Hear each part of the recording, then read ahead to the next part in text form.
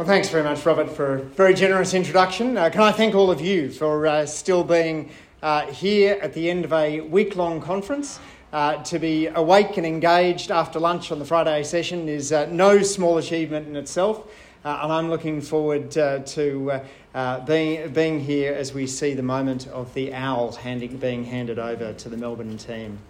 Can I acknowledge the traditional owners, the Turrbal and Jagera people, recognise all First Nations people present, and commit myself to the implementation of the Uluru Statement from the Heart, which begins with voting yes on October 14th. I note too that the Australian Evaluation Society supports a voice to Parliament. In the powerful words of AES President Kiri Parata, "It's been too long that Aboriginal and Torres Strait Islander peoples have been calling for their voices to be heard. First Nations Australians deserve better and their voices matter. I'm proud that the AES has elevated the voices of First Nations people and will continue its commitment to quality evaluation that impacts positively for First Nations communities. Constitutional recognition will benefit all Australians as the flow-on effects of this much-anticipated change are realised."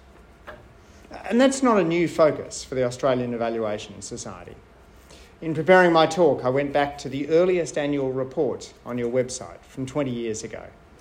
And that shows that in the 2002-2003 year, the AES set 3 priority areas, one of which was Indigenous evaluation. Anona Armstrong, who founded the AES in 1982, has spoken about the importance of Indigenous evaluation to the Society. I'm really pleased to be speaking with you today about the Australian Centre for Evaluation, following on Suzanne and Harry's presentation. My goal is to give you a sense of the philosophy underpinning the centre, how we intend it to operate and collaborate, and our hope for how it will contribute to the much broader evaluation landscape in Australia. The best way to sum up our approach to policy evaluation is that we're trying to take lessons from health, and in particular, how rigorous evaluation has changed medical practices, saving money and saving lives. Although hospital dramas like Grey's Anatomy and House are centred around star doctors, the real story of medicine today is of good evidence driving out bad theories. No area of medicine epitomises this shift better than the radical mastectomy. In the 1880s, US surgeon William Halsted formed the view that breast cancer was most effectively treated by excising large portions of the patient's tissue. Previous operations, Halsted argued, had been too timid. Observing that patients often relapsed after surgery that removed only the tumour, Halsted advocated removing considerable amounts of surrounding tissue.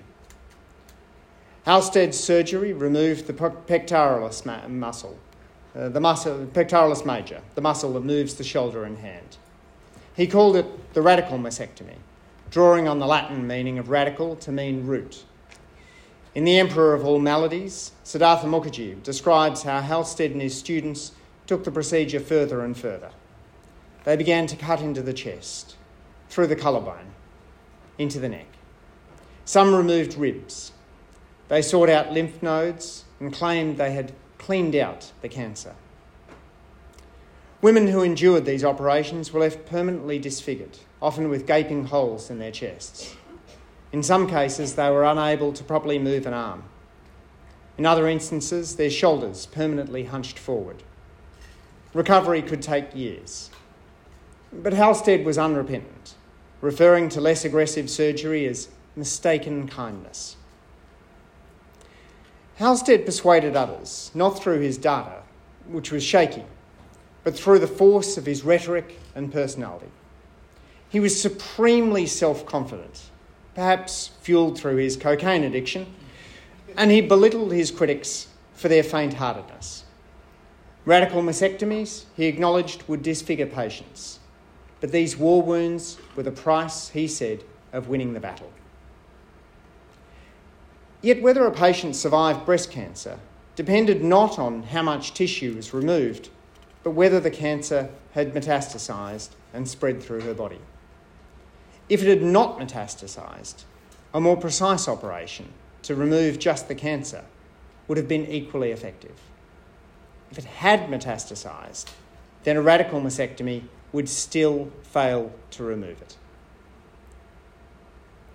In 1967, Bernard Fisher became chair of the National Surgical Adjuvant Breast Project at the University of Pittsburgh School of Medicine. Fisher was struck by the lack of evidence supporting the radical mastectomy. He became interested in the mystery of metastasis and the growing use of clinical trials in medicine. No matter how venerable the clinician, he argued, experience was no substitute for evidence. So Fisher began recruiting patients to take part in a clinical trial that would test the impact of the radical mastectomy by comparing the surgery against a more moderate alternative, the lumpectomy, that involved removing only the cancerous tissue.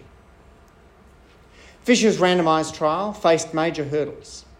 The first was to persuade women to participate in a trial in which randomisation would determine whether the surgeon would remove a lump or their entire breast.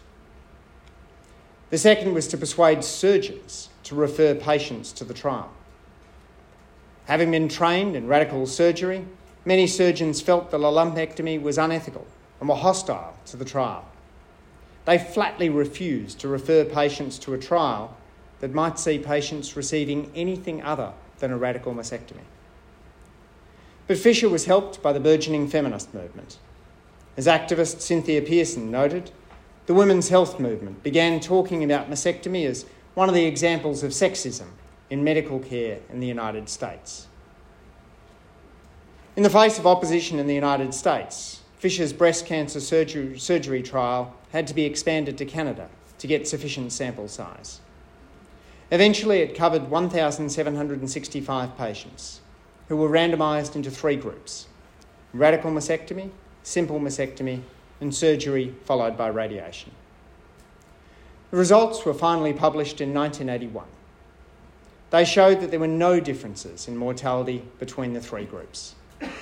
The women who had undergone radical mastectomies had suffered considerably from the surgery, yet they had not benefited in terms of survival. Fisher's randomised trial changed how surgeons treat breast cancer, but it took a century.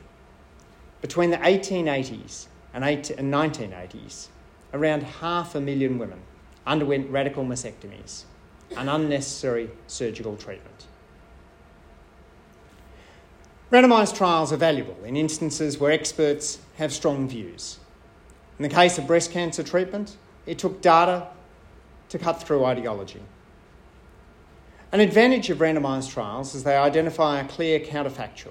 What would have happened without the intervention? And that can be especially important in instances where people self-select into different treatments. To see this, suppose we wanted to conduct an experiment on the impact of caffeine on whether people stay awake during a talk by a politician on a Friday afternoon at the end of a stimulating conference. A randomised trial of this kind might involve a barista producing both regular coffees and decaf coffees. We'd pick the coffee blends and so that the decaf and the regular taste as similar as possible. I realise that statement is anathema to some coffee drinkers in the audience. Each time a person walks up to the coffee stand, the barista tosses the coin. Heads, you get a regular coffee. Tails, you get a decaf coffee. The law of large numbers tells us if we did this experiment with everyone in the room, we'd end up with roughly half in the heads group and half in the tails group. Before anyone's taken a sip of their coffee, the heads and tails group would be similar in every way. With large numbers of people, we can reasonably expect the groups will include a similar number of men and women, a similar number of junior and senior researchers, a similar number of morning larks and night owls. As a result, if we observe differences in alertness between the 2 groups, we know it must be due to the caffeine. We could conclude from this that caffeine keeps people awake, at least for the kinds of people in the experiment. What would have happened without randomisation? What if we allowed everyone to ask the barista either for regular or decaf, and then track the alertness of both groups? How might an observational study have turned out differently? In this case, an observational study would be plagued by selection effects. Those who chose the caffeinated drink might have been the kinds of people who prioritised alertness. Or maybe caffeine consumers were extra tired after a big night. Without a credible counterfactual, the observational data wouldn't have told us the true effect of caffeine on performance. We would have learned a lot about the kinds of people who choose caffeinated drinks, but very little about the true impact of caffeine. This problem with observational studies isn't just an academic curio. In medicine, researchers using observational data had long observed that moderate alcohol drinkers tended to be healthier than non-drinkers or heavy drinkers. This led many doctors to advise their patients that a drink a day might be good for your health. Yet the latest meta-analysis, published this year in the Journal of the American Medical Association, now concludes that this was a selection effect. In some studies, the population of non-drinkers included former alcoholics who'd gone sober. Compared with non-drinkers, light drinkers turn out to be healthier on many dimensions, including weight, exercise, and diet. Studies that use random differences in genetic predisposition to alcohol find no evidence that light drinking is good for your health. A daily alcoholic beverage isn't the worst thing you can do, but it's not extending your life. That problem extends to just about every study you've ever read that compares outcomes for people who choose to consume one kind of food or beverage with those who make different consumption choices. Health writers Peter Attia and Bill Gifford point out that our food choices and eating habits are unfathomably complex, so observational studies are almost always hopelessly confounded. A better approach is that adopted by the United States National Institutes of Health, which is conducting randomised nutrition studies. These require volunteers to live in a dormitory-style setting, where their diets are randomly changed from week to week. Nutritional randomised studies are costlier than nutritional epidemiology, but they have one big advantage: we can believe the results. They inform us about causal impacts, not mere correlations. Indeed, a lovely experiment with mice has shown how problematic nutritional epidemiology can be. The study, led by Kazuki Ojima, starts off with a randomised experiment on calorie restriction and longevity. By randomly varying the amount of calories given to different groups of mice, the researchers show that mice that are fed a calorie-restricted diet tend to live longer. This result replicates a well-established finding: calorie restriction boosts longevity. But next, the researchers looked within those mice that had been allowed to eat as much as they wanted. Within that group, what was the relationship between calorie consumption and longevity? Now the result flipped. The mice that ate more calories lived longer, probably because they were doing more exercise or had faster metabolisms. The bottom line is, the observational study produced exactly the wrong result. As Peter Attia and Bill Gifford's work has observed, the complexity of what we choose to eat can confound any studies about the true effect of food on health. In establishing the Australian Centre for Evaluation, we won't only conduct randomised trials, but randomised trials will be an important component of the work of the Centre, which is why I've focused my remarks on them until this point. A few basics about the Centre. The Australian Centre for Evaluation will be located in the Australian Treasury and will partner with other government agencies to conduct rigorous evaluations. The Centre receives funding of around $2 million a year and employs around 14 staff. Its work will be conducted within a careful ethical framework, ensuring we are as rigorous about issues of ethics as we are about issues of causality. The Australian Centre for Evaluation won't conduct all of the evaluations in government. Given its size, that would be impossible. At present, the volume of external evaluations is over $50 million a year, and many agencies have their own in-house evaluation teams. The Australian Centre for Evaluation will partner on a modest number of flagship evaluations and work to build evaluation capacity across the public service. An important part of the process will be to ensure that evaluations aren't unnecessarily expensive.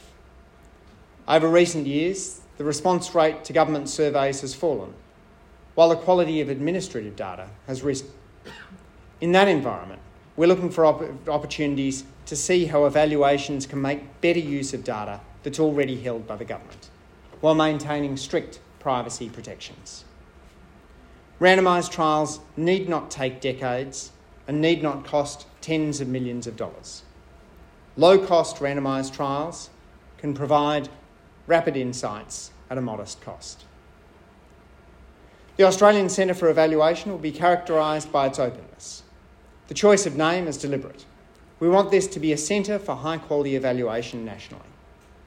That means that the centre will be open to engaging as appropriate with states and territories, with non-profits and philanthropic foundations, and with evaluation experts in the private sector and academia.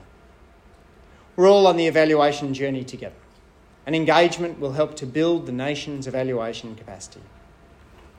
As part of that engagement, I'm pleased to announce that the Australian Centre for Evaluation's website is now live at evaluation.treasury.gov.au. Feel free to now pull out your tablet and smartphone and ignore the remainder of my talk in favour of adding that website to your bookmarks, emailing it to your friend and posting it on your social media channels. If ACE website is trending on the platform formerly known as Twitter, we'll know our work as evaluation nerds is done today. So I began this talk by focusing on how randomised trials have helped transform medicine. While randomised trials of pharmaceuticals have been commonplace since the 1950s, randomised surgical trials are still relatively rare. Likewise, the area of randomised nutritional trials is still in its infancy. In these fields and others, high-quality evidence is helping to displace misplaced dogma. As the saying goes, in God we trust, all others must bring data. Over coming years, I'm curious in the extent to which developments in medicine may help us in developing policy. Following phase 1 safety trials, health researchers typically conduct 2 phases of clinical trials. Phase 2 trials on a relatively small population and phase 3 trials on a larger population. The notion of replicating the evaluation before going to market is highly relevant in social science. Over the past decade, the replication crisis in social science has seen a number of high-profile findings debunked. Single studies with surprising findings published in top journals have had too much impact on how we view the world. We need to do a better job of building in replication in social science, just as phase 2 and phase 3 trials do in the clinical world. Another feature of the health evidence ecosystem that could be adopted in policy is the notion of the living evidence review. A decade ago, Julian Elliott, Professor of Evidence Synthesis at Cochrane, Australia, developed the notion of a living evidence review, a systematic review that's updated in real time as new studies are published. When COVID hit, Elliott worked with clinicians and researchers from around Australia to produce the National COVID-19 Clinical Evidence Task Force, a set of living evidence syntheses and recommendations that were updated every week to collate high-quality evidence on everything from how best to treat new coronavirus variants to the impact of masks on the risk of transmission. In policy too, the availability of living evidence syntheses would help decision makers identify the most relevant research and avoid the danger of being swayed by a single low-quality study. Strengthening the national evidence infrastructure so that all programs and policies are rigorously assessed for their effectiveness and impact, and evaluation evidence is routinely synthesised and made publicly available, will take time.